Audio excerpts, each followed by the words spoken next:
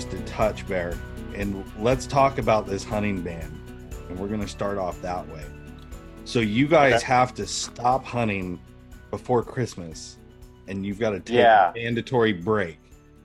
Yep, the 23rd, we need to stop, and we are not allowed to start again until the 1st of January.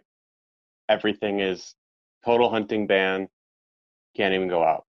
Can't even be in the woods with a gun. You can definitely be in the woods, but you can't not with a hound. Right. Yeah.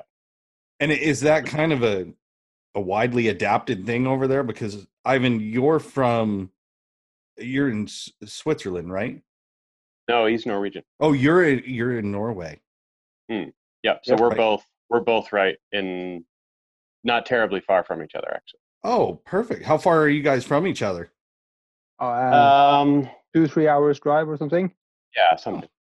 Yeah. Not too bad. Yeah, we've never actually met face to face, but I've known who he is for a long time. Well, that's awesome. Yeah. So yeah, this band shut it all down.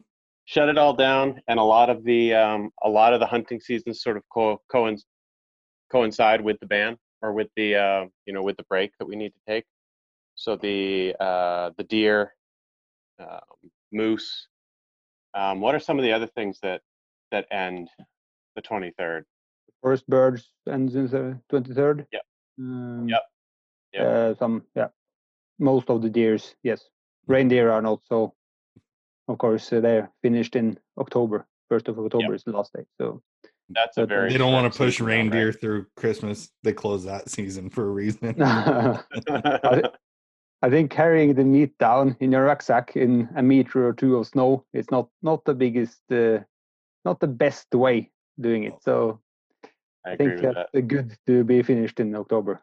Yeah, I would imagine. So, Ivan, we might as well get in and introduce you here. And I'm going to let Bear do this because he actually came to me and said he wanted to do an interview with you because you're pretty well-established houndsman over there. So why don't we do a quick intro? And I'd like to dig right into, what kind of hunting you do. Because like we were talking about before we started recording, it seems like, you guys cover the gauntlet. It's deer, it's predator, it's everything. Den dogs, running dogs. So let's go ahead and introduce Ivan here. Sure.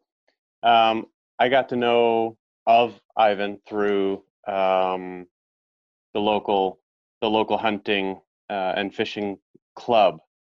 There's a lot of courses that I'm going to be needing to take. I've taken a position in the board of directors, and most of the courses that I need to take are offered by an education center for hunters and fishermen called the Jakt- og Fiskesenteret, which is like the hunting and fishing center.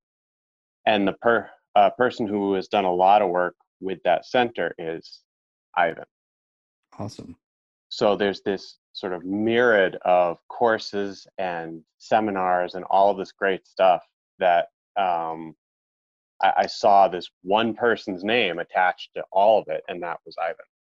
So he popped into my head immediately when you said that you wanted me to find a few other people to talk to, that this is a guy we definitely need to sit down and talk to. And he's not just he's not just a desk guy. He's definitely out there hunting a ton, way more. I'm out 4 or 5 days a week, and Ivan is like, he's out way more than I am.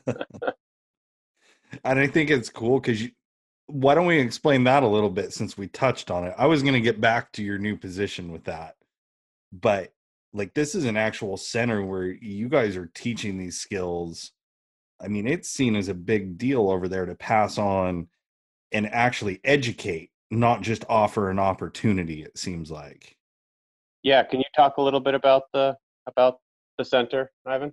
Yeah, perfect. Absolutely. It's well, I work for the education center, as Bear said.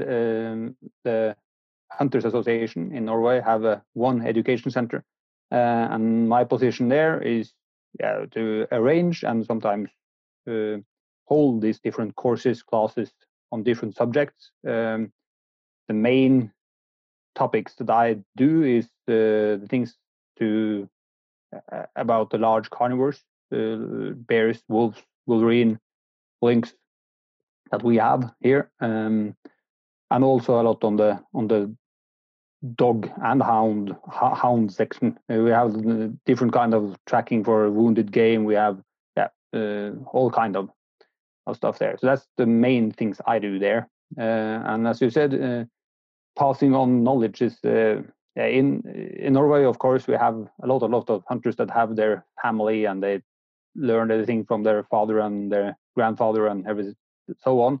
But we also have a lot of new hunters that doesn't have these in the family. They want to go hunting, but they don't know. They don't have the easy way to knowledge.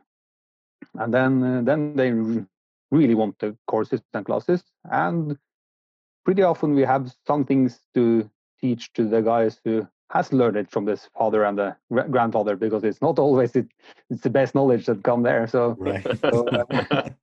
That's is it like a free course, or is it something where people actually pay to go to?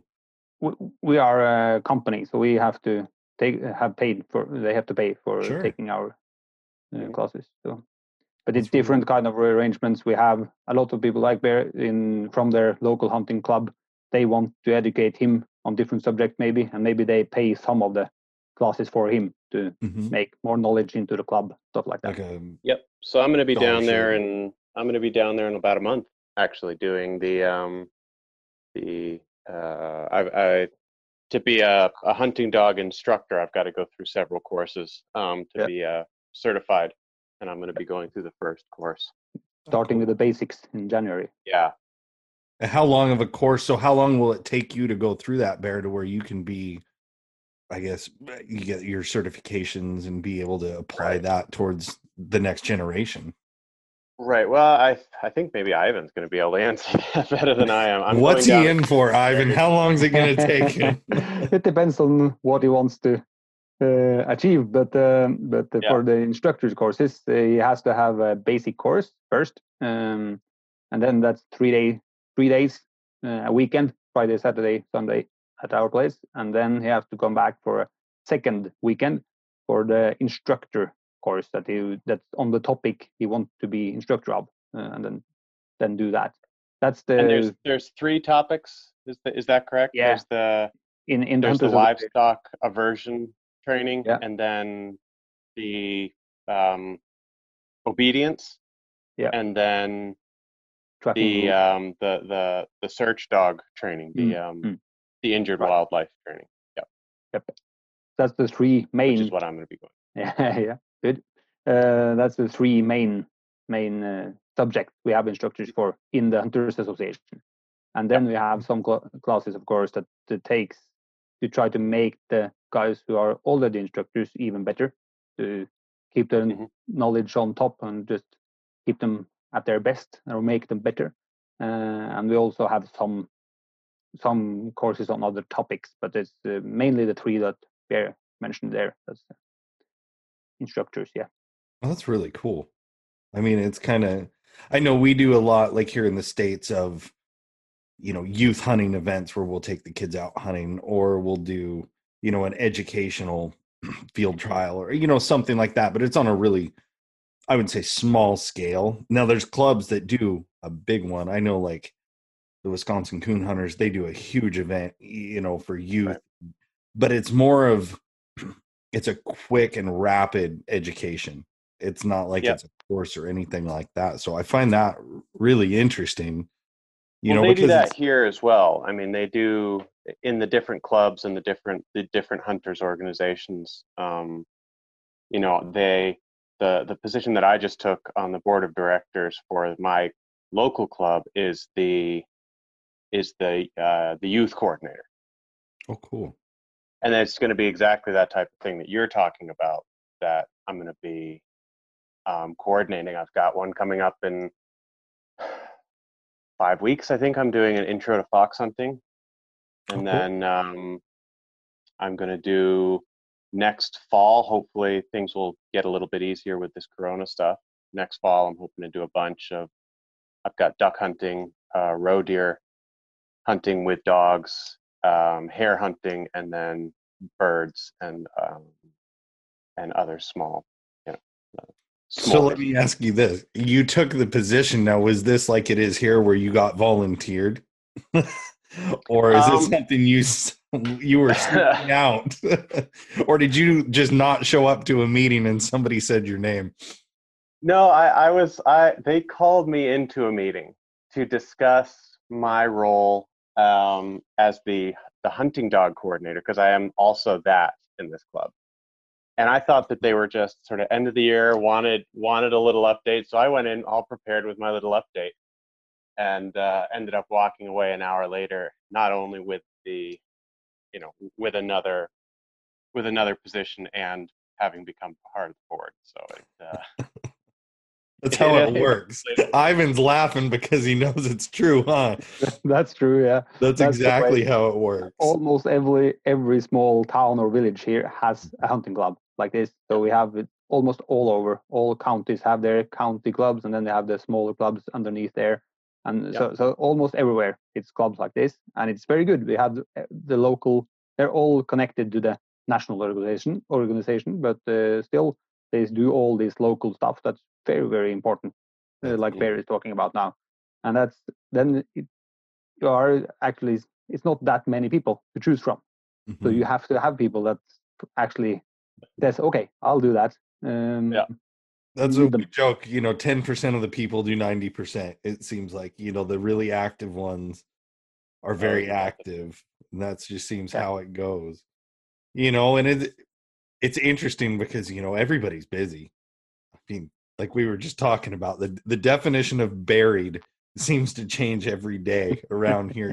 It's just busier and busier, and finding the time for those clubs it's hard in your day-to-day life sometimes, but at the same time, like let's see, so tomorrow, I always forget that these are launching a couple weeks later, but I just recorded a podcast with our Houndsmen for Heroes Club, which is a 501c3, and we do a veterans hunt every year. So we take two. Is that like a nonprofit? Sorry, what? Yeah, it's a 501c3. We used to work through a couple other organizations, and we just we wanted to be able to have our own freedom as far as selecting our panel and getting our vets and doing our own vetting. Okay. So we started running it under our own 501c3. I say our own because I sit on the board. It's no part of W, but that's it's a small group. Right. But we're all super busy, and that's the hard part. But it's just like when you're passionate about it, you keep going. And it makes it easier to find the time. Yeah, you just have to find it. And it's cool to see, you guys have these tiers. And I'm sure there's a huge support system there, as far as being able to reference to the higher end or go to the county club and get the support there. Because I feel the big difference over there, I mean, hunting is huge here in the U.S., but like we said, European hunters hunt such a broad spectrum. It's a little different situation. Like we all may go deer and elk hunt or do something else, but it's usually not with the same passion as we have for our dogs. At least I know for me, it's not. I enjoy it, but it's not the same. So it's interesting to me to see how you guys have it structured over there. And, like this is truly something that's valued by the community too. It's hunters are not, I think they're looked at different. Would you guys say that the outlook on hunters where you are versus in the US, because Barry, you've got experience both sides. Yeah. Do you think it's a more positive view of hunters?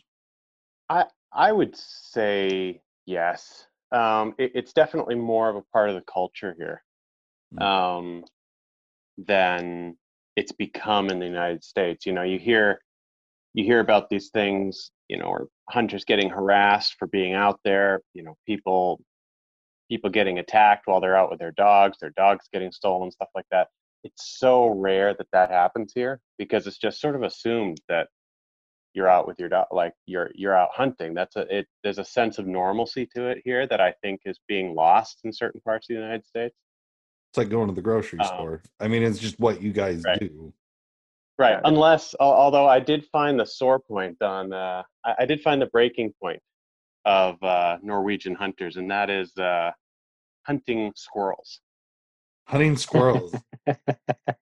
I brought that up, and boy, I don't think I would have gotten more hate mail if I had brought up hunting kittens. Really? It got ugly, man. Ivan, you're laughing like I'm totally in the dark here. Is squirrels like off like the limit there? Like No, not really, not really. Well, I noticed that was on Facebook. I think Bear had. I noticed that it you got can't put it on Facebook because you pull out all the trolls right there. Yeah, that's right. I think he found some trolls, but I definitely did. Yeah, but traditionally, They're fuzzy. Traditionally, we have had a really good hunt for squirrels. We had for the fur, it was a very normal hunt, but it's nobody does it anymore because we don't get any. It's not value in the fur anymore. Right. Oh, so it's nobody that does it. I think many the years without it has done that people are not used to it in that way. It's taken away the normalcy of it. A lot of dogs are. A lot of dogs are really happy to hunt squirrels. So it's I understand why Bear wants to try it, but not everyone was agreeing. Not everybody agreed that. So squirrel's not on a local menu anywhere, is what you're saying. It's not. It's people are not used to it. That's what with all the other type of hunting, people are so used to it. So they know that it's the bear, it's the moose hunt, the red deer hunt, the roe deer hunt, everything. They're so used to it. It's so normal. So everyone knows that this is happening, and they know the date almost that it works. So how long ago would you say that squirrel hunting was a thing there? You say you guys used to for the fur and. Yeah, I don't know exactly, but I think the last 30 years hasn't been any 30. At all. Maybe even more, 40, 50 years maybe. Wow. So it was, just after the Second World War. I think that was still good for squirrels, but I think in the 70s it was mostly the fox and the marten that was getting any money for. So then the focus was there, and maybe the squirrel was forgotten a bit, and something like that. Well, that gives me a little more hope, because I was hoping you weren't going to say like 10 years and think that that's how fast it goes from being just a normal thing to totally changing a public's perception. Right. So it's been some time. Still the really old hunters now that have the experience with squirrels. It's not many left that have it. Really? So because of that, Bear, is there going to be like a squirrel hunt coming up, or did you get enough hate mail that that's not happening? I might chill a little bit with the squirrel hunting for a little while. Keep my head a little lower. Maybe I wish everybody could see your face right now, because this is like, he's moving. It's like uneasy. This one was, you must have got some good mail over that one. Oh boy, I got, that actually got me my first hunting related death threat. Oh, really? Was it a good one? I mean, it was as good as it can be. I mean, it was your sort of typical ignorant, why would you kill something so sweet and innocent and small? You're just a murderer. I hope you die. Oh, wow. Blah, blah, blah. It was pretty funny. Well, you should respond back. I lost count of those. If you just so you know it. Yeah. Ivan's had lots of them. Yeah, that's when you just reply back with a recipe, because squirrel is delicious. That's all I'm going to say. That's right. Well, we were talking a little bit about the tiers of these hunting clubs and hunting organizations. At this point, being as involved with the hunting and fishing center, you're getting pretty high up. Where did you start? Did you have a position in one of these local clubs first, or what? I wasn't even a member. Okay. So no, I just where did I start? I don't know. That was probably from the. I tell people that I have one hobby. That's hunting. I don't have anything else. It's one track mind. So that's probably where it started. And were your family hunters? Yeah, absolutely.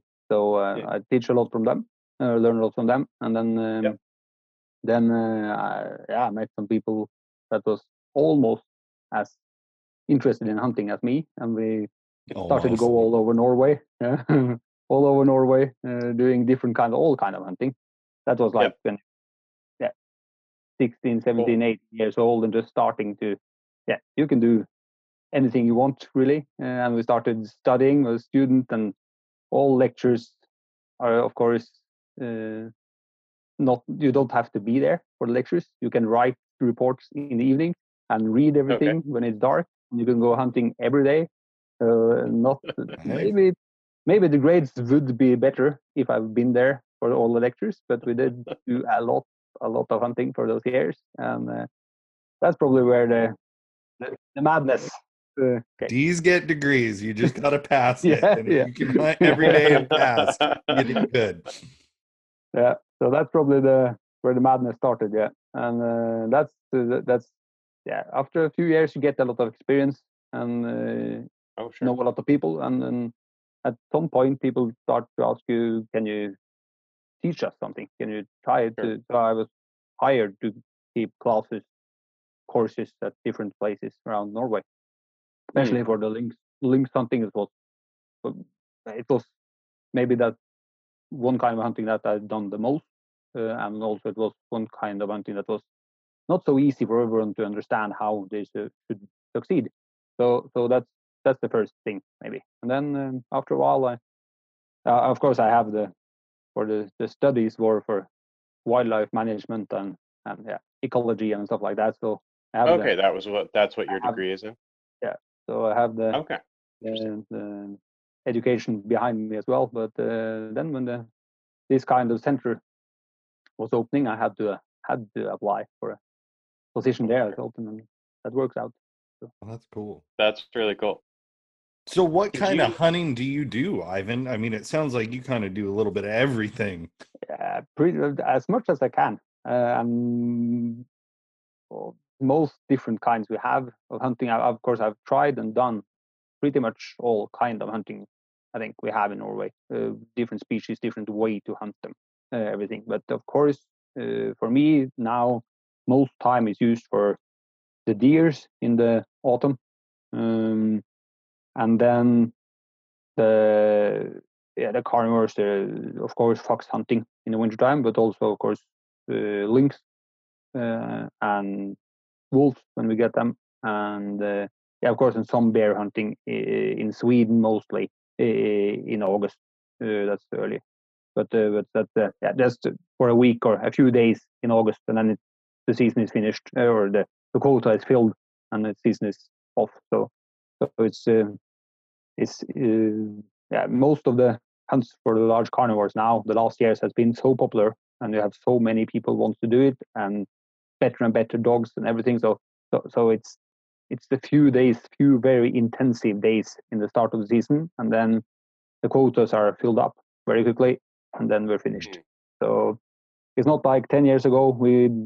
I think we hunted lynx for 2 months in a stretch. I think no stop. Can you just go to another area and find another area and find another area and still go to there, and you can shoot some more. Yeah.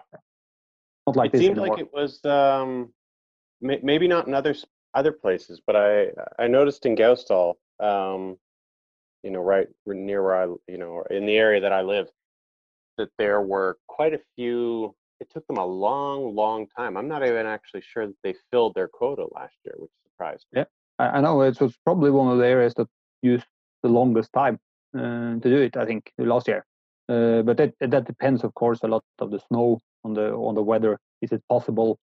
Something like that, and also, of course, on the hunting teams, and if they're lucky and they're unlucky, how good are the hounds? If you have the best hounds and you have the best people that does the tracking, you always succeed. That's pretty much it for the lynx. Yeah. But if you don't have that, or you're unlucky with some of them, it can take some more time. Sure. Now, So what kind of dogs are you using? That's, I think, was one of the differences in Norway from the US, is that we can use dogs for almost all kind of hunting. But for so it's a much broader spectrum. We have a lot of different breeds, different purposes for different breeds. But for the lynx hunting now, when we're talking about that, it's mostly hounds, different kinds of hounds. That's used. Of course, we use the Nordic breeds from the Leica breeds. Some use the Jämthund. That's the moose dog, Swedish really, moose dog. Yep. Swedish moose dog. Stuff like that, but it's more and more hounds, I think, and then different Russian breeds. Some breeds from the US, some walkers, and some coonhounds, different coonhounds are taken over here for that purpose. And of course, a lot of the Nordic breeds, Nordic hounds, the Finnish hound, the Hamilton hound, Halden hound, not Norwegian breed, stuff like that. But more and more hounds, I think. Most people succeed more with the hounds that take the cold tracks and can really find the lynx every time. Mostly of the Leica breeds and stuff like that aren't that good. Of course they can take the track, but most of them are not so happy to do it. But the hounds does it much easier, and of course it's much more fun for the people sitting around, sitting on their stands and hear the sound of the hounds coming out the hills. It's that's much better, much more excitement, and it's much easier for the stands around it, of course. So I think more and more hounds. What do you have at the moment? The dog collection. Is it? No, for the hounds, I have 2 hounds now. That's the Russian breed, both of them. Or it's the old one is a mixed breed actually, but it's mostly from the Russian breed. I think it's called Anglo-Saxon or Anglo-Russian hound or something like that in English. Is it also russisk støver? That's the russisk flekket støver in Norwegian. Okay, yep. That's the other Russian one. But that's the hounds we have now. Okay. I have a Leica mostly now for a moose dog. We have a Brittany for a pointing dog, for forest birds, and we have fox terrier, wirehead fox terrier. That's actually not the hunting dog, just the show dog. And then we have 5 German yak terriers now.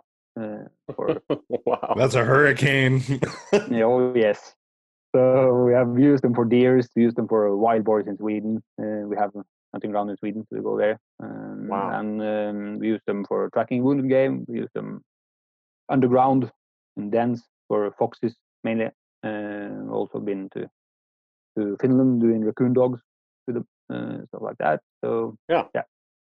Those Yag terriers, man, they are something. Like a true working Yag is unlike what most people have ever seen. I know, like my wife's grandfather, that's pretty much what he hunted. And, that dog ranked higher than the grandkids. I mean, that dog, he was fur, feather, blood trailing, everything, just, utilitarian dog. And I wanted one so bad for years. I thought, man, I got to get me one of these things. Until I went hunting with my friend, Tim Cook, and we went on a bobcat hunt. And he had this little tiny female Yag terrier. She was young, probably like 6-7 months old. And he had told me, she's running these bobcats with my hounds as best she can. She's little. Yeah. Well, we left her in the truck going down to a tree. And when we came back, she had chewed through the Red Bull can and had consumed an entire Red Bull. And that pretty much cured me of wanting to Yag. They were wild at first, and that dog came unhinged. A yak terrier on Red Bull, that pretty much the worst you can meet. Oh my gosh. Yeah, I was not on the Yag train after that one so much. The hunting, but we do still have some here in the States, and there is a pretty adamant club that really holds those dogs true to the standard and breeding for purpose. It's kind of like, I kind of compare them to the Vizsla Club. There was such a small population of Vizslas after the war, and they were so big on that dual purpose because my background, we come from hunting and showing, and it sounds like you said you've got a fox terrier you show. Is that what you were saying, Ivan? All of the dogs we have, we go to the shows with. Mm-hmm. The Yak Terriers, everything. So we also do that. That's we don't do them big. We don't do the much breeding, but we have some litters sometimes, and we really try to have them done both hunting tests and we do on shows to show that that's how they're supposed to be, and the dogs we breed. So that's the goal when we first breed them. Yeah, and I think that's the clubs that are truly out there trying to put that out in front of people and show that you can breed a dual purpose dog, is really cool, because it's constant hunt dogs, show dogs, it seems like. And they're always back and forth. And my thing is, if a dog's built right, it's going to perform right. If it's conformationally sound, it's going to perform better for you in the field, and it's going to give you longer service. That dog's going to hold up till, let's say, 7, 8, 9 years old, instead of being broke down and done at 4 or 5. Absolutely. So it's interesting to hear that, you guys show them over there as well. We've been around all Europe pretty much to show them.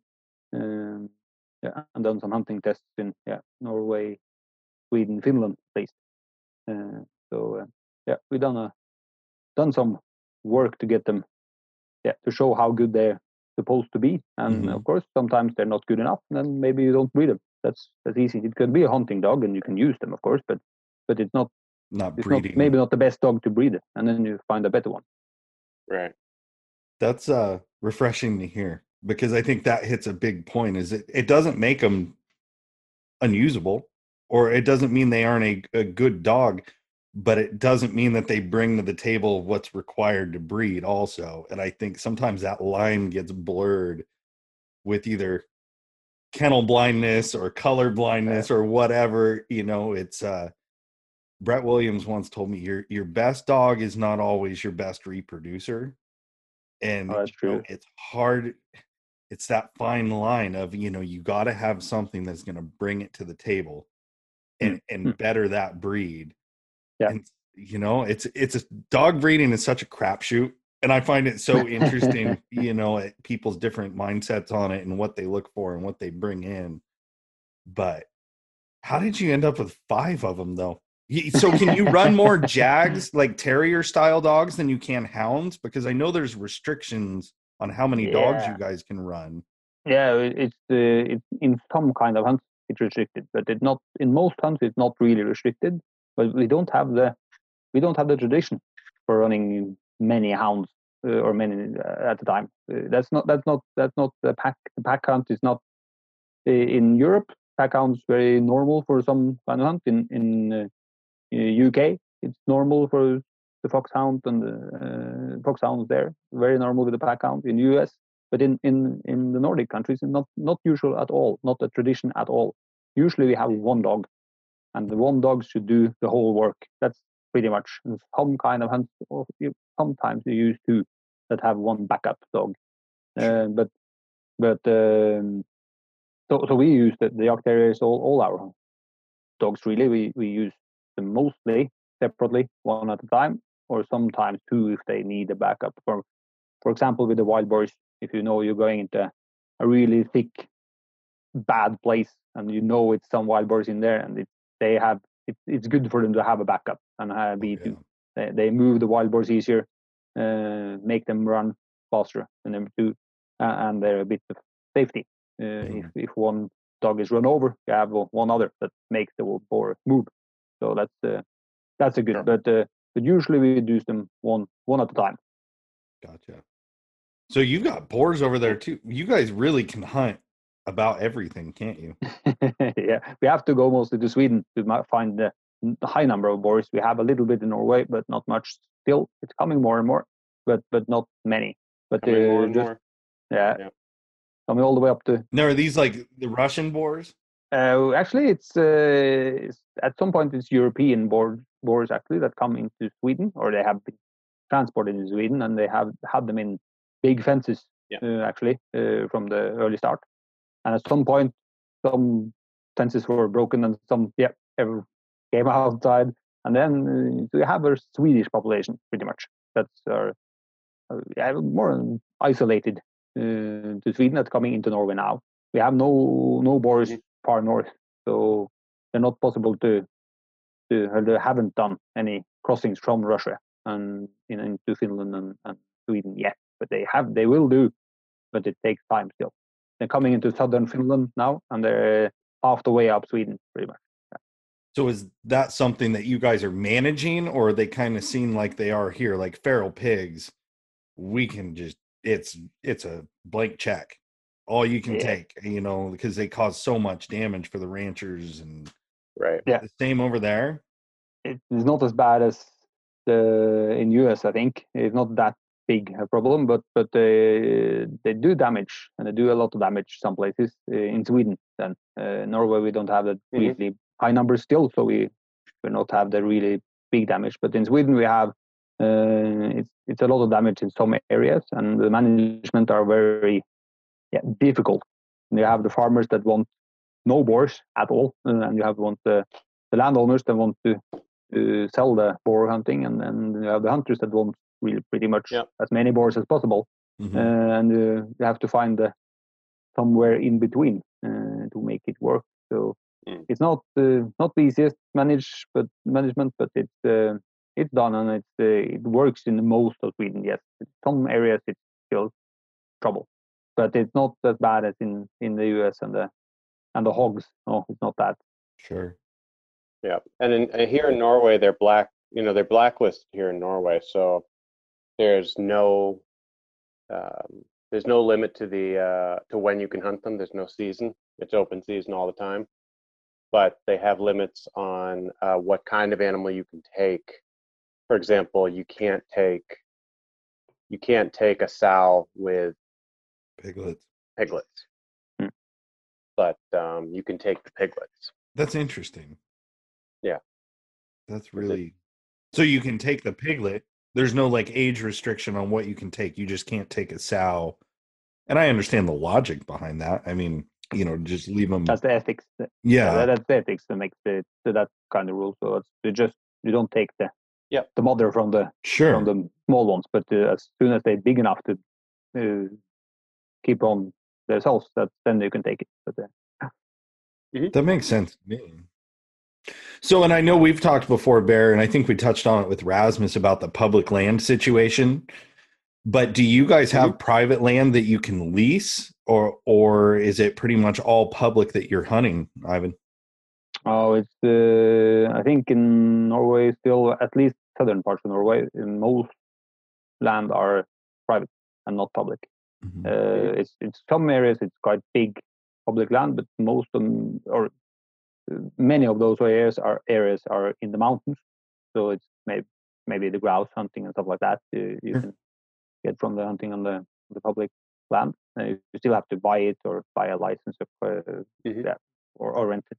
But most areas we hunt is private owned. So you have to go, at least when we do for the hunting for the lynx or the wolves and stuff like that, we have to have the landowner's permission. And sometimes here you have a lot of small farms that have small areas, small bit of land each, right?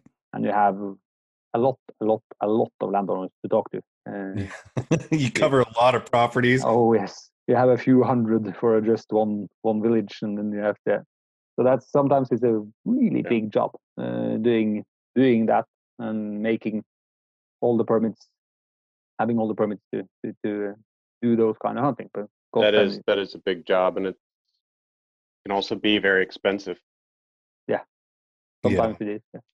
I would imagine, because I know, like in talks that I've had with my father-in-law and some of my wife's family, when they used to lease properties, so they would like lease farmland for the hunting rights, but they were kind of explaining that beyond the game, being able to take something, let's say you have a license and you can legally take this animal, beyond just that tag system, it was more of a management where, like, if you have a farmer and he's experiencing crop damage because you are not doing your part as harvesting and keeping that ecosystem in check and that population in check, then you would have to basically help cover the cost for damaged crops or things like that. Is that anything you've ever heard of or seen, or More common. am I maybe misunderstanding how that works? Oh, that's not. I think that's the common way to do it in Europe. In other parts of Europe, here we don't have that number of game really. Sure. That's not there. That's fewer. Most of theirs have lower number of games. So we don't have as much trouble with that, and we have more like a tag system. We have a quota for many of at least all of the deers. So you have to, you get to take this many of each kind, and that's how many you're allowed to take. And if you don't take everyone, it's pretty much your problem. Most of the areas have that. Some areas have, for example, with moose, you have damage on the forest, on the woodland, and some landowners there wants the quotas filled every year. So maybe could be trouble if you don't shoot most of it at least. But usually it's more like a tag system. What we have here. Okay. Yep. No, interesting. It's an interesting system. It in some ways it's extremely complicated. It's, as Ivan said, you end up having to talk to a lot of landowners and really be very aware of where you are in the terrain, at all times. But in other ways, it's, that there are still rules and laws in place that make it so easy to be a hunter here in Norway. Like for example, I never have to worry about if my dogs end up moving into another terrain. Because I can just unload my rifle and go and get them. And it's not a big deal. It's not the end of the world, and I really like that. I really like that I don't have to. Norway's got a very, very different attitude when it comes to private property and trespassing, that kind of thing, than the United States has. It makes it easy to be a hunter here. Especially easy to be a hound or a hunter with dogs, I think. That's refreshing, though. I mean, nice. Because like there are parts of the U.S. that, what we do is common, especially the South and, the bear hunters up in the Northeast and things like that. But like where I live in Oregon, there are lots of people, like I'll just have general conversations. Let's say I ran into somebody at my kid's school the other day and we were talking. And the comment was made, well, it's too bad you can't use your hounds. Well, it's just this general misconception that, we just can't do what we used to do. Like we can't run bear in Oregon anymore. We can't run lion. Right. But it doesn't mean that our traditions and our lifestyles are dead and gone. We're not labeled as outlaws. We shouldn't be, I'll say. We should not be labeled as that. But people see a hound dog and they still think back to, bear and lion days. And they just can't grasp the concept that we go out and hunt other things. So you get kind of this weird pushback from some people, and then other people are very inviting. I mean, even just within our own state, you go to different regions, like where we went for that bobcat hunt. You go Central Oregon, and you're a hound hunter, and you've got 10,000 friends. Every gas station you pull into, there's somebody talking to you and wanting to know about the dogs or what you're doing, and how it works. And then you go other places, and I just like keep my head straight forward and throttle down through it until we get to the next part of the state. It's really weird, such a different dichotomy just in this little area. But I think that's where education plays a big part. And hearing about your company and these programs, I mean, that makes a lot of sense. And it seems like you guys are really investing not only in like all the wildlife and doing the study and the research and seeing it as a resource, but you see new hunters as a resource, and just being able to get the boots on the ground and get these people taught and get a basic knowledge. And I mean, it even sounds like there's a support system after that. Like that's where the smaller clubs come into play, is that constant interaction. It's a pretty cool thing, and we try to do things like that here in the States, and there's some very successful organizations that kind of have that going on. It's just such a broad broad area across so many game species, it's interesting to hear Yeah, the differences between the two. it's. I think in that way it makes it a little bit easier to become a. I didn't hunt really much at all in when I lived in the States. It wasn't until after I came to Norway that I got into hunting and got into the hounds. I've been doing the sled dogs for all of those years and things like that, and it's I really appreciate a little bit, like Ivan was talking about earlier. I really appreciated not coming from a hunting family, living in a country where I didn't know the traditions or anything, being able to find an organization where I could get the information that I needed and be sort of taught how things were supposed to be done. And that was invaluable for me. I think it may have been. I think I probably still would have done it, but I could see how it would have been extremely daunting for some people. I could see that. But one thing that I was reading, Ivan, that really interested me was you do like a hunting dog mentality test. Yeah. Ooh, Can what's you that? explain what is that? It's really, I think, same test. I think you have it in the US, you have it everywhere. That's the same test as the army use for their dogs when they choose their dogs, which are or the same as the police dog, same as the police dogs have to do. When they choose them when they're 1 year old, 1.5 year old, they want to know if you're up to the task you're going to do or not. And then after a test, you can see, do you have the skills, do you have what it takes to do your task. And if you have it, you go further on with the training and you get to be a police dog, or you get to have the narcotics dog or stuff like that. And that's just the same test we use for the hunting dogs.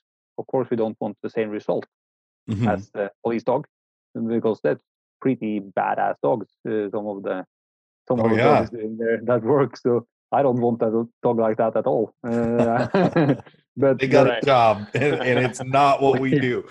Yeah.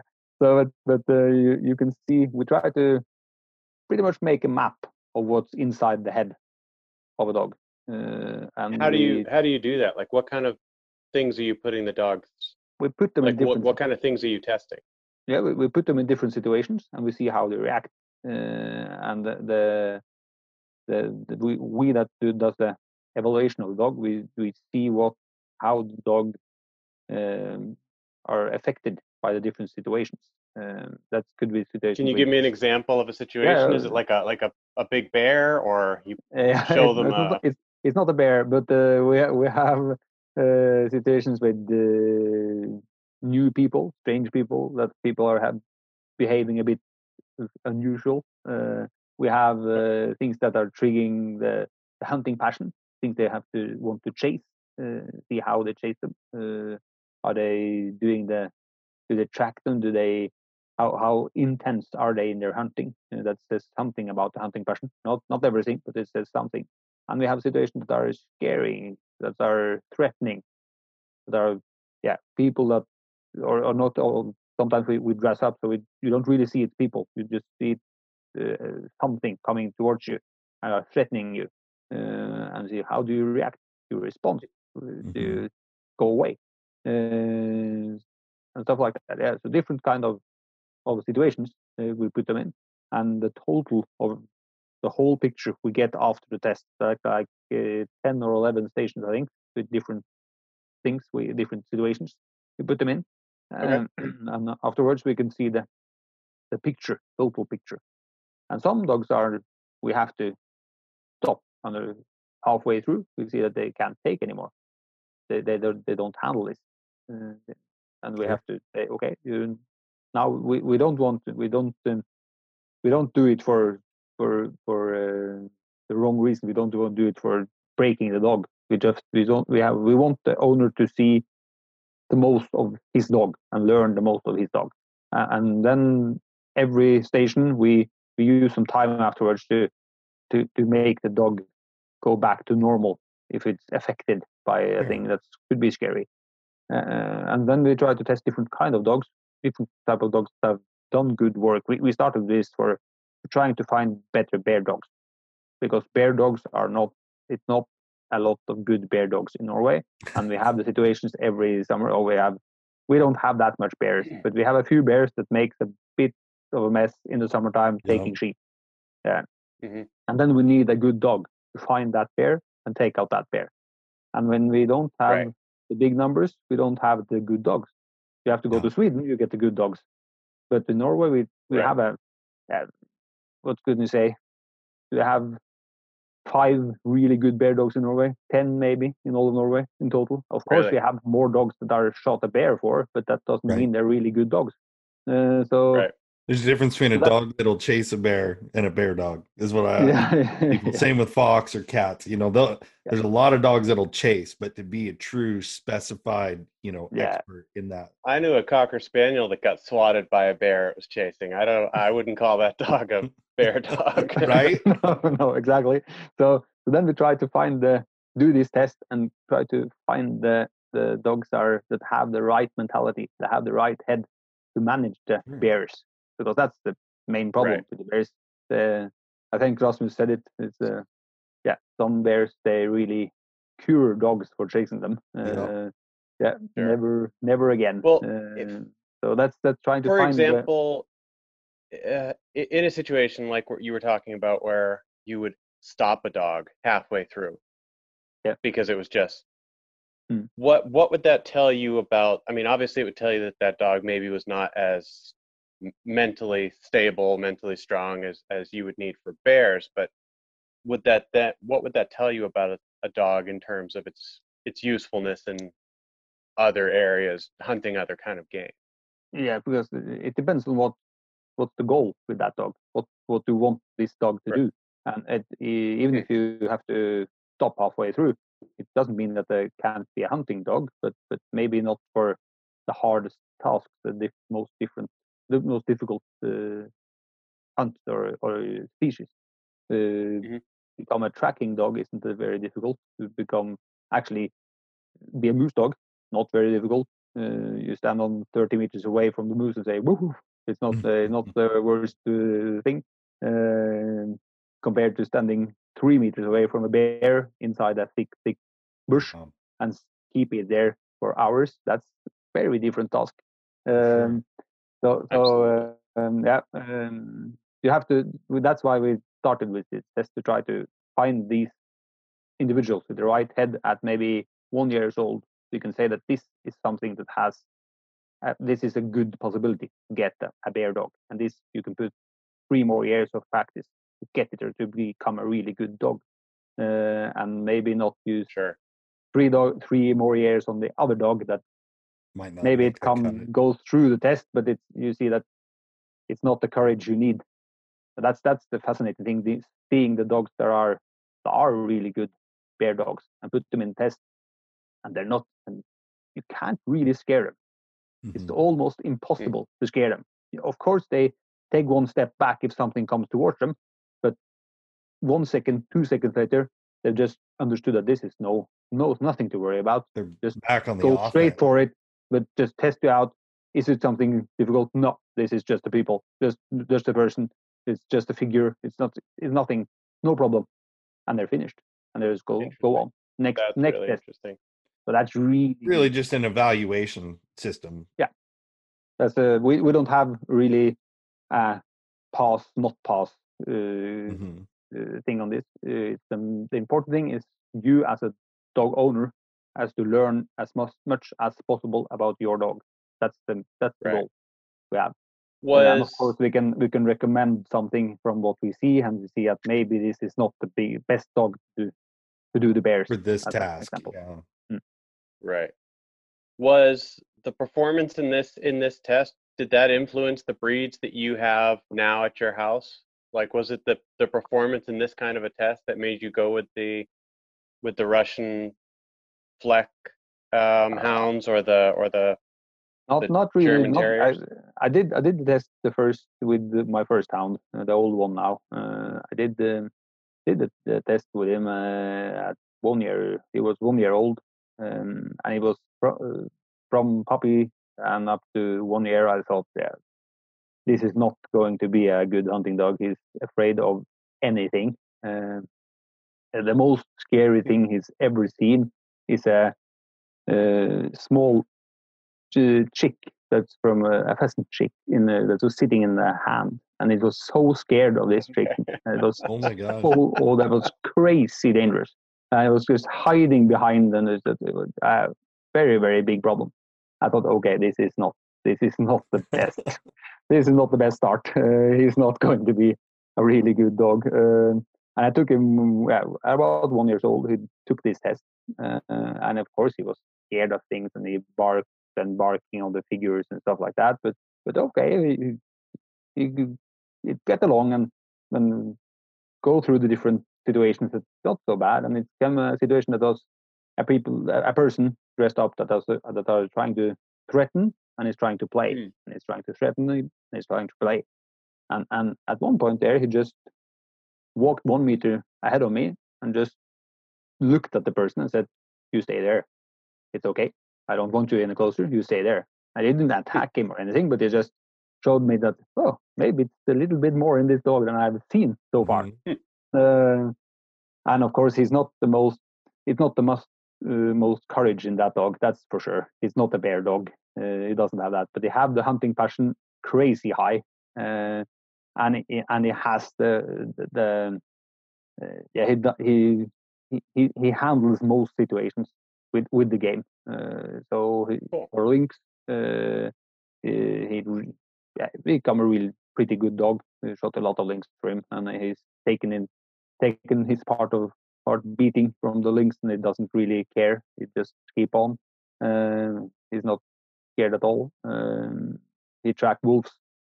Okay, he track bears pretty much in a leash. We can track, and he has chased bear, but after 10 minutes standing with the bear, it's not so good anymore. So, no, but that's alone, of course. With one more dog, it would help a lot. So not hopeless, but it's not the most courage there. So that's Sure. but still, I can see after a test like that, I can see that it's a bit more in him than I have seen so far. And we have tested most of the dogs we have at home, the Yak Terriers as well. Most of them we have tested on this test, and it's really cool to see, because here you also can see if you have an individual that can't handle stuff. We have situations there where dogs are biting the figures, or biting the people that are trying to threaten them, attacking and stuff like that. And you see the behavior you don't want in a dog. And with the terriers, it's very good to see all our terriers that have done it perfectly. You have no aggression at all to see in the situation. So that's what we want to see. But we have had others, and the Yak Terriers are, of course, known for being a bit too much sometimes. And they see that in that test, and they have had other Yak Terriers that have gone, in the leg from the people that are doing the threatening thing or stuff like that. They just smack in the leg, or goes in the wood plates from the figures that so that's not good at all. But it's very good to see that you have the right head, you have the courage, you have the passion, but you can't really put them off. They handle all situations. That's a very good thing to see. See, and I think that's right. I guess I'm kind of one of the weird guys. Like when I think about dogs or tracks or things like that, I like to think beyond, okay, say here's a track in the snow. Okay. Time is just one factor of how that track is going to be able to run. You've got humidity, you've got evaporation, you've got all kinds of things. And that's kind of what makes me tick. I just always kind of want to know, like, why didn't we run this track when I know it can't be more than X amount of hours old? We've ran tracks this old before. Is it barometric pressure? Is it this or that? And, not everybody does that. They kind of like to go and just have fun, where to me, it's like, I don't mind getting beat, but I want to know why I got beat and what situation, caused that. And I think like you're talking about these honest evaluations. When it comes to evaluating a dog, especially one that you own, it's extremely hard to be honest, because you already have these preconceived notions or ideas from the minute you picked that puppy when it was born. All of a sudden that's going to be your best dog. So growing up and watching it, come of age and do its jobs, is it truly an honest perspective of what's going on? Or is it you're trying to make it live up to this hype that, you have in mind for it? Like we all do. We all want a pack of rock stars. But, like I've got certain dogs, I guarantee you your test would absolutely fail, could not handle it, hands down. I mean, they see a road sign sometimes like off on the side, and those dogs are darting the other side of the truck and looking at it sideways. But yet you put them on a fox and it's a totally different story. But I know darn good and well, if I wanted to put them on a bear, I probably wouldn't have a vet bill, but I probably wouldn't have a bear at the end of the day either. Oh, that's true. So it's so easy to get, as you say, kennel blind. A lot of people are, and it's so easy to sometimes people don't want to see the bad things in their dogs. I think they just want to see the best, and they just take away the bad things. But also I tried with this mentality test. I tried sometimes to put up a form for my own dog when I see my own dog through the test. And I'm one of those that does the evaluation of the dog, of other dogs there. So I'm with 3-4 guys doing this. And when I put up the result for my own dog, it's always wrong. When I see other dogs in the test, I agree with the other leaders, test leaders, every time. But when I do it for my own dogs, it's something. Many things are really wrong, and it's not like it's just from what you say that you have all the things you have in the back of your head from the small puppy all the way up to 1 year, 1.5 year old. All these things that you see at home affect how you evaluate the result. Do you find yourself harder on your dogs? Like, are you harder on them in the evaluation, or do you usually find you think they do better than the others? Both really.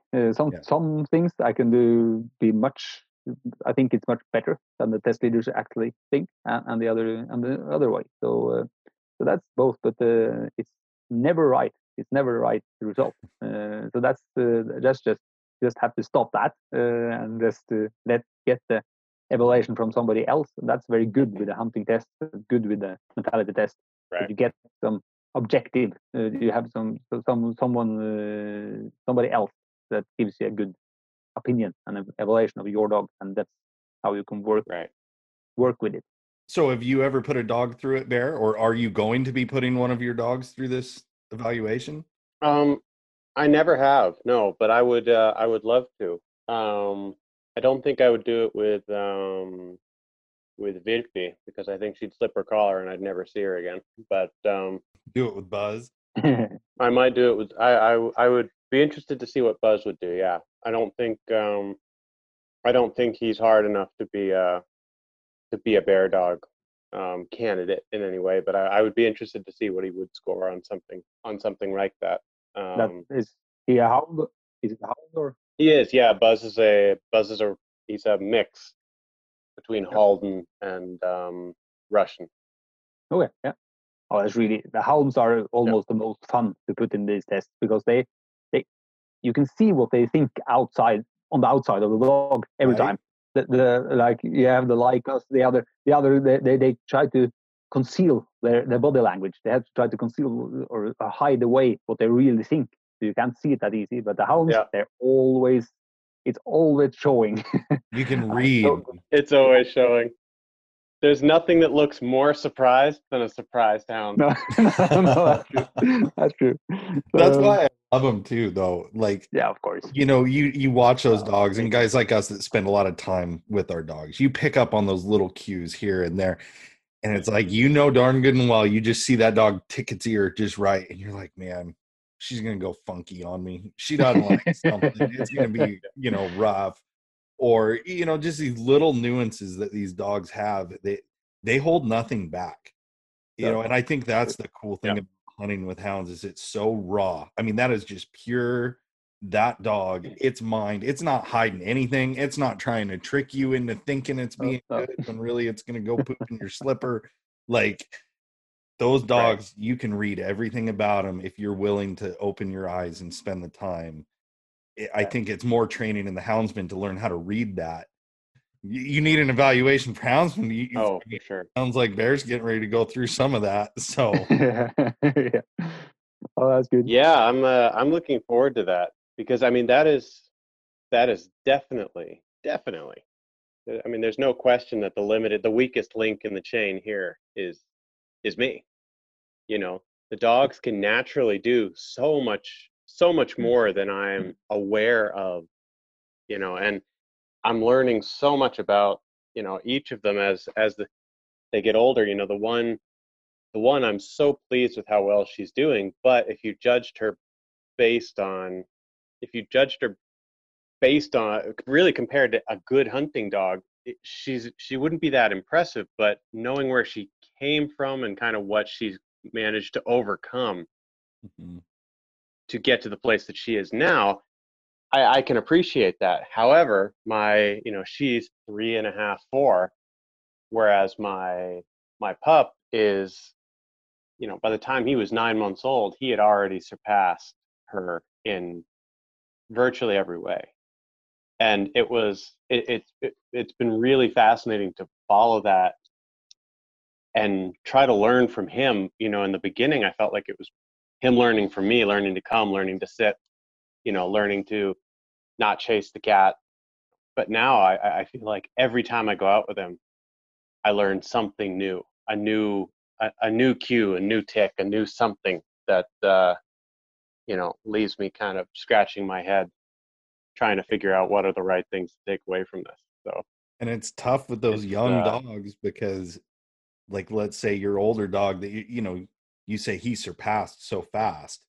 You have that hmm, older dog, and in your mind, you're thinking, this dog is going to help train this. Well, right. if everybody's breeding right and everybody's training right, I mean, the scale at which that pup should surpass, I mean, is different for everybody. But used to when my young dogs would get out in front, I would worry. Something is clearly wrong. They can't be doing as well. Right. Old Blue here, like it's and then you realize no, those dogs are learning at a faster rate. They're more efficient at what they Hmm, do sometimes, just because age.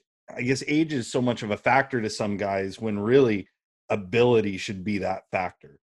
Just because a dog's a year old doesn't mean that it isn't better at something than, say, a dog that might have a hole that's a little older. And I think right. that's the hard apex. Like, you got to overcome that balance. Or like you said, you've got a 3, 4, Absolutely. in my case, a 6-year-old dog that really did not make the grade. He was good enough to keep, and I love him, but by no means would I rely on him. We've got dogs that are far better. Um, so yeah, Right. but that Buzz dog seems like he's coming on. I'm excited for you in next I'm season. The Yeah. I'm excited about that dog, and again, it is so much of that is just natural. His natural ability to his natural ability. I try to. Yeah, basically, it's just me trying to stay out of the way and let him do his thing. I told a buddy the other day, Because take your puppy to the woods and be a taxi yeah, and don't mess with it because it's doing things that it should do right. and it's not doing things it shouldn't do. Just don't mess with it. Yeah, That's the best that's advice I true. ever got getting into this hounds thing was from the breeder of Buzz, and he said, "Teach him to come, but make sure you're the most boring thing in the entire world." That makes sense. And he's like, then he's going to go, he's going to figure out what he's going to put him on Fox tracks, call him in, make sure he knows how to come, but make sure that he comes because you asked him to, Not but because he that wants to he be there. really kind of wants to be doing something else. Yeah. That makes sense. And it's, yeah, I actually feeling pretty lucky. I almost lost Buzz last week, The cliff. last Sunday. No, not that one. I had a fox run off of a cliff to get away from Buzz here a couple weeks ago. But no, I took out a fox on a on the outside of a clump of trees, and it bailed off into a ditch and ran the length of the field in the ditch. But Buzz had picked up that it had gone in the ditch, and he didn't follow it into the ditch. He stayed up above and ran flat out and caught it as it came out of the ditch. But didn't totally know what to do with it. So he was hassling it, but the fox was pretty angry. And so they'd been fighting a little bit when I got there, and the fox saw me, and Buzz had it down and was, hassling him pretty well. The fox jumped up and ran the rest of the way down this ditch and started crisscrossing a frozen river. And Buzz was right after it the entire time and went through the ice. And by the time I got there, just as I got there, managed to pull himself up and took off after this fox again, and got about 200 meters away from me, 200 yards away from me. And then suddenly it got quiet again. And I could see on the GPS that he was in the middle of the river. Oh, no. So I ran for everything I was worth and got him out of there. I fished him out by the antenna of his Garmin. Hauled him up onto yeah, it was scary. He was moving real slow at that point, stood up, puked about a gallon of water, and then took off after the fox again. I kind of ended up having to tackle him and haul him kicking and screaming back to the car because he was solidly hypothermic at that point. But yeah, I was really counting my lucky stars, going home with the same number of dogs I left with.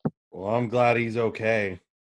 And we're gonna maybe we'll have to have a follow-up. I want to hear how Bear does on his course. Yeah. And now, is there somewhere that we can all kind of go and see, like, do you have your evaluation online or your company if somebody was interested in checking it out? No, not really. Not the evaluation. We have some descriptions of the test, but the evaluation is the owners. So we have them in the archive, of course, but sure. but not anything public really. So I don't know if people really want them public. That's a lot of the people coming there are a bit disappointed going back home. So I don't think they're too happy about having it public. Gotcha. Well, maybe I'll probably regret making this suggestion, but maybe I can do a little bit of filming. Yeah, absolutely. Or maybe we can sit down after we test Buzz, and we can kind of go through it a little bit.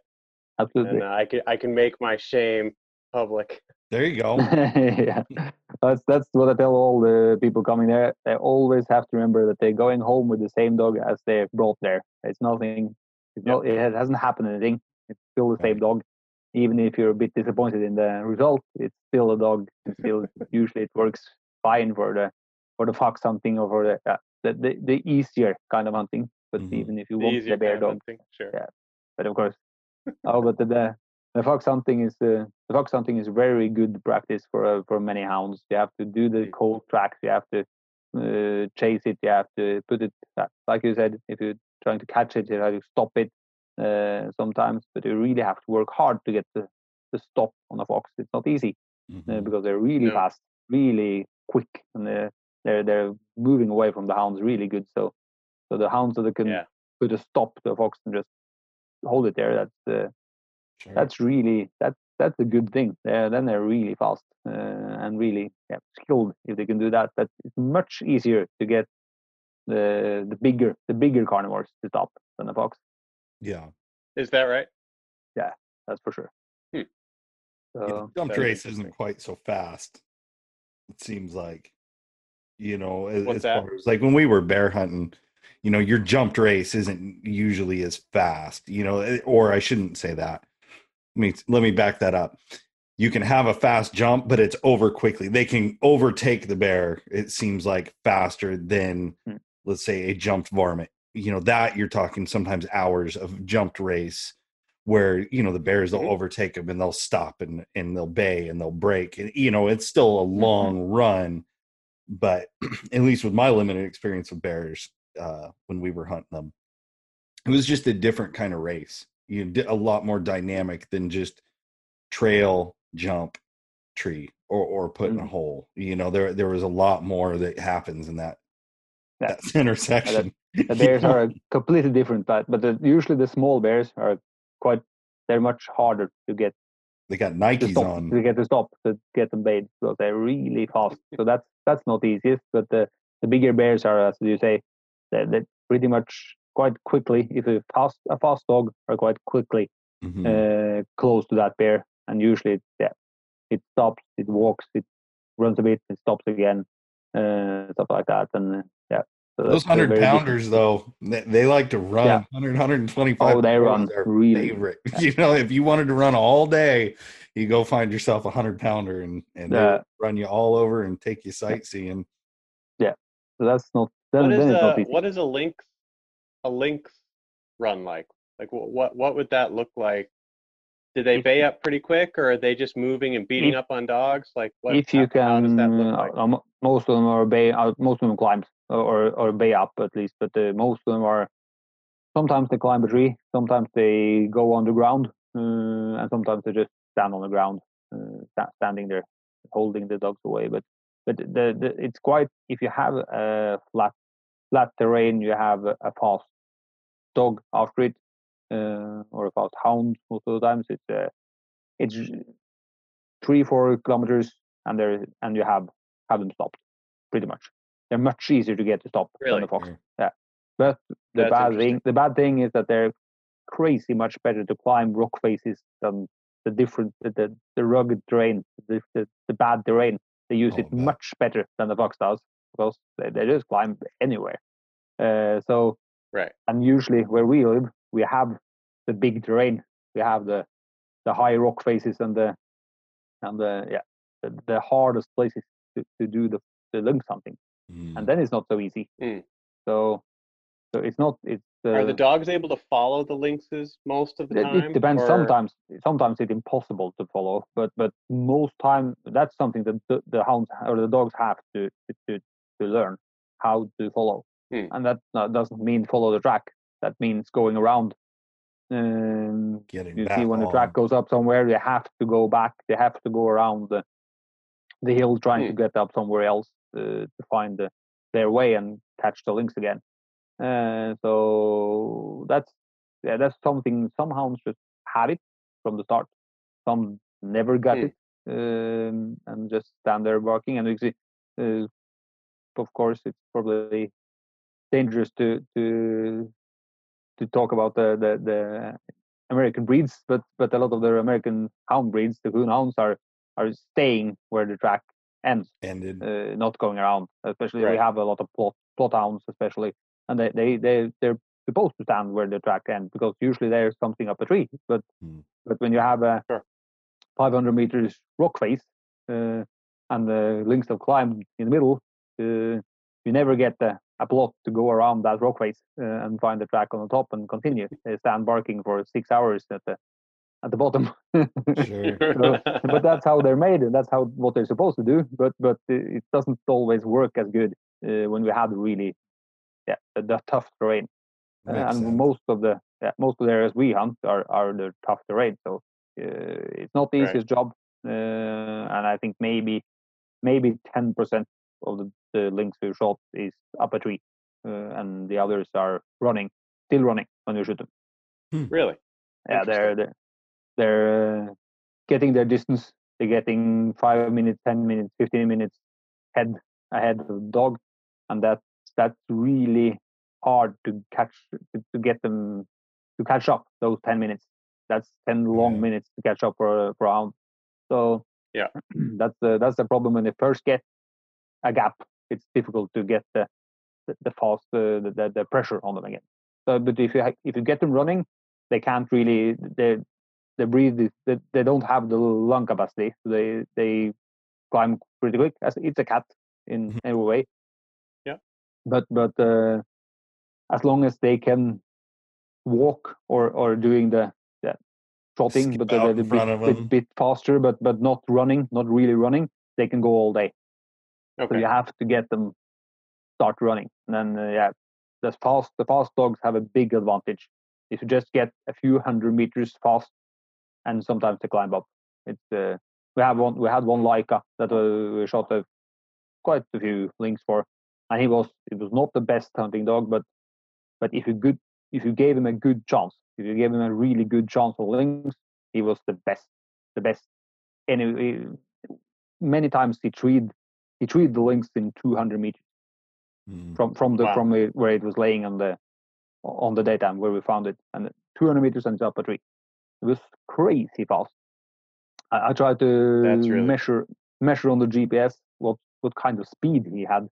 That was after a moose actually, but the average speed for the first kilometers after a moose we really have scared. We really walked up on it, so it was running as fast as a moose can. He had 39.5 kilometers an hour the first kilometer in the woodland, and that's almost 40 kilometers an hour. That's crazy. Yeah, that's crazy. Well, that's almost that's 27, 28 miles. Yeah, that's cooking.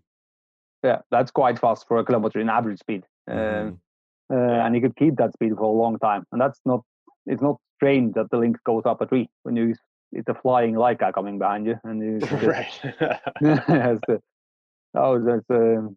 really good. And that's what we want with the hounds as well. We really want the really fast hounds. That's for the lynx hunting. We want that, but maybe for the fox hunting. Are the Russian Fleck hounds? Are they pretty fast? Yeah, most of the ones that I've met have been very fast, and that's why I want them. And the old one, when he was on his best shape, he averaged the first hour of running. He average speed was usually 23, 24, 25 kilometers an hour. That was the average speed for the first hour. So the first season with him, I had no fox drives more than 7 minutes, I think. Then they were underground. Wow. The longest chase it was 7 minutes, and then it was underground. So that's crazy fast. Yeah. We didn't have any terrier, so that was not so good then. But so you were shoveling? No, just rocks. So there's no hope in shoveling. So no, but for lynx, it's just what we want. We want to really. I think it's quite similar to the bobcats. I have never done the bobcats, but that's what I've read and when here. It's usually you get the fast dogs, you get them freed or stopping much easier. Yeah, once they're on their feet. And I don't have a lot of cat experience. We caught one a couple weeks ago for that vet hunt that we do, but I don't usually target cat. It's not my thing. I try to hunt night, so I'm not taken away from family time. But like a bare ground cat, a lot of times it doesn't. It's like you're saying, it's a short jump. Now you may trail for a long, long time, but I think that's where you got to look at the trail as a different portion. You know, the actual jumped race, if you can get on them and stay under them, the big difference. You know, every time a dog makes a lose, like this cat we caught a couple weeks ago, we had a solid 40-minute lose and ended up treeing it 300 yards from the lose. In my eyes, I'm thinking that cat should have just skippity-doo-dah'd right over the mountain and skipped out and been gone, you know, but he had a full belly. So it didn't take a lot of pressure, you know, to put him up. He just wanted to climb. Yeah, full belly is much easier. It looked like everything football to basketball. That's good. Huge. Then they can't do far. You know, I asked some of my buddies that run a lot more cats than me. I said, "What is the deal?" Because I was expecting, you know, like if we make a 40-minute lose on a fox, you can forget it. You're never going to catch it. You will never get back under it. You're better to go find another one or know where he's going to cut him off. But you're never going to take it from that point and trail and cold trail that thing up and get it jumped again. You know, it's just, I shouldn't say never. I'm not going to. No, but most times no. But yeah, and talking with Buddy too, you know, it seems like the lynx hunting and the bobcat hunting, it's fairly similar. I think so, yes. There's absolutely some similarities. Maybe the bobcats, they're a bit smaller, so maybe sometimes they're even a bit faster, I think. But we see that it's more and more walkers coming into Norway, and they have the speed. Most of them have the good speed. They have the right stuff to do the good combination. Well. And we have that's what my female is, the 4-year-old. She's a running walker. Yeah. So that's I think that's more the good dogs for this. And we have had the red bone, blue ticks, these kind of coonhounds that are a bit slower, a bit heavier dogs maybe sometimes. And you see they don't have the same skills for the lynx in the difficult terrain. Of course, they're super for lions, maybe they're super for bears, maybe, but they really don't have what it takes, need them to climb the highest rock faces. So I think maybe walkers are better. That's the way I look at it. Every one of them's got a hole somewhere. Yeah. I don't care if you have this hole, because we never do that. So let's shift your energy over here. Yeah. When is the lynx hunting season in Norway? 1st of February we start, and it's February and March we can hunt them. But usually the quota is filled in the first 3, 4, 5 days, and then no more. Yeah, so that's intensive now. How are the hounds able to handle? I mean, because Norway in February, March, that can be a lot of snow and awfully cold. Like, how are you sort of caring and dealing with the hounds in those kind of conditions? They just have to handle it. But that's how they live all year round. They're used to the cold. Of course, at some point, if it's too crazy cold, you have to think about it. But I think if you see the mushers doing the sled dogs, they go anywhere. If it's 40 below, they go. So it's I mean so the huskies can handle it. Yeah, dogs can handle it if they're used to it and they're trained for it. I'm sure they can handle it. Yeah, but if you're not used to it, of course it can be at least much more tiring when it's really cold. So, but usually it's not that cold in February. It could be, but usually it's quite more normal temperatures. But we have the heavy snow in many areas, and that's why we want the big hounds, the long legs, the big ones that can handle the snow better. A lot of Nordic breeds aren't that big, and of course the hunting passion in those can be crazy good. But it doesn't help if it's 1 meter of snow and you can just see the tail of the dog. It doesn't help very much. So it makes sense. So that then we have to choose some. So that's why maybe more a lot of people choosing the Russian breeds or some of the US, the coonhounds or stuff like that. But you want them really as big as possible, almost to do the snow good. But yeah. Well, shoot, we could keep you guys up all night. What time is it where you're at? We've been on here about an hour and a half, it looks like. Yeah, about 11:30.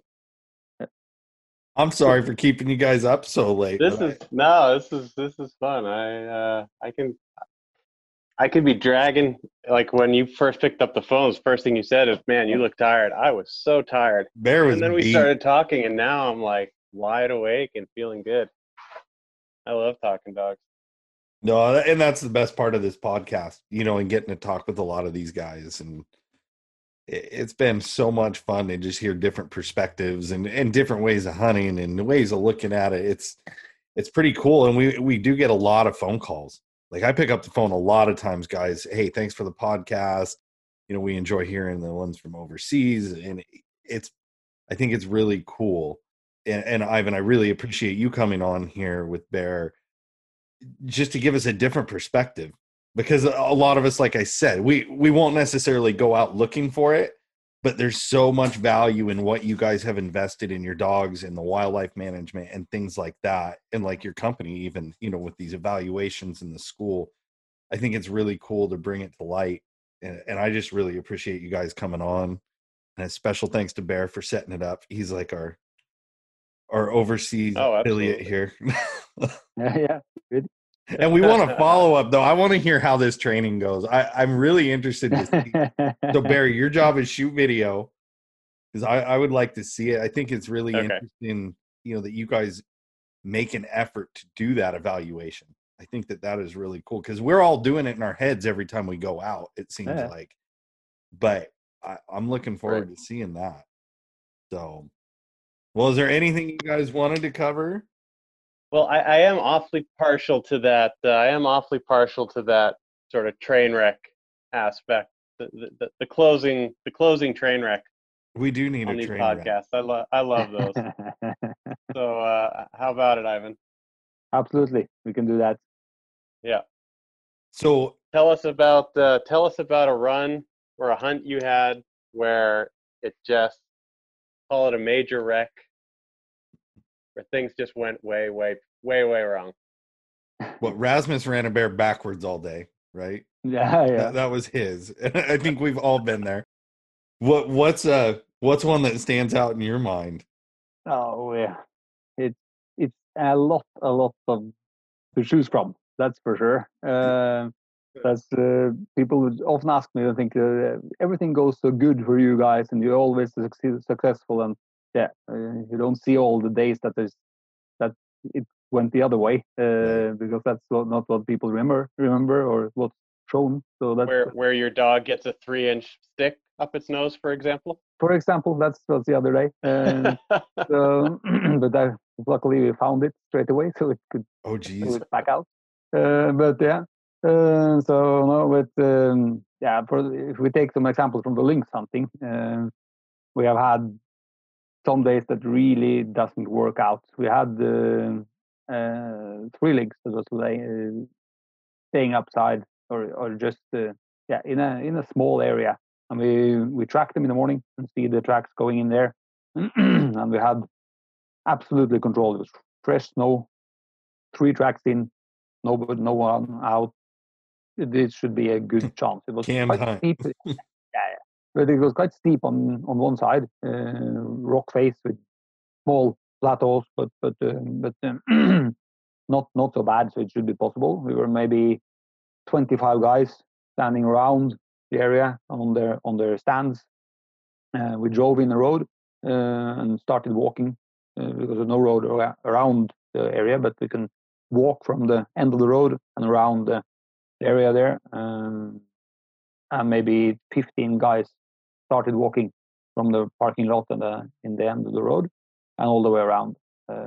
Okay, and the people, then it was too steep for the dogs at first there, so we just walked the tracks from the 3 lynx following inside the area, and climbing up the rock face higher and higher and coming out on the top, and just underneath the top we could stay there. There was from the ledge where they've been laying down, you could see the jumping down, and from that place you could see straight down to the cars, 180 meters straight down was the cars. So we can see down to the road quite easily. And then we followed the tracks a bit more. It was still far too steep to use the dogs, so we just tracked them down. And the tracks going straight down to the parking lot and just across the parking lot, because it wasn't sitting any stands at the parking lot first. And one of the cubs were up on the hood of one of the cars, walking in the snow on the hood and going past. That's just to show the finger for you, like yeah, that's the big middle finger. Yeah. So that's how lynx is.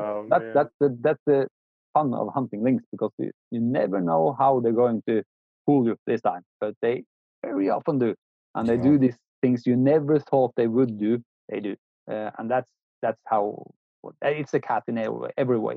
They figure it out. They were laying there, seeing the 15 guys walking from the cars and noticing that nobody is sitting there. I'm sure.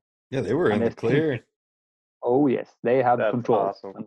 And that's maybe most times they have that control. That's maybe the only weakness you can say in lynx. I think is that sometimes they think they're a bit too confident. They're a bit too. They really think that they have it under control, and they're not. So they can get some really easy situations sometimes. But no, that's. But that one got you. That one got, yeah, absolutely, and that's one of many. I have many more. So that's a good one. That's too funny. Oh man, yeah. Well, thanks again, guys. That's a pretty good ending there. We probably better wrap this up. Again, Ivan, thank you so much. The kitten tracks on the hood, yeah. That's it doesn't get better than that. I mean, the thing is, you know, how many guys, I mean, a lot of our listeners are going to relate to that because, you know, you'll come back to your truck and all of a sudden there's a cat track right behind it or something like that. And, you know, like you said, those are the ones that people don't understand. It takes 100 of those situations sometimes for one to go right. It's interesting. Oh, sure. But yeah, thank you guys very much. We'll have to do this again sometime down the road. Absolutely. Been a pleasure. That would be great. And don't be easy on Bear. Thank you so much, Ivan. Don't be easy on him, Ivan. Teach him everything. Yeah, that's good. I will. All right.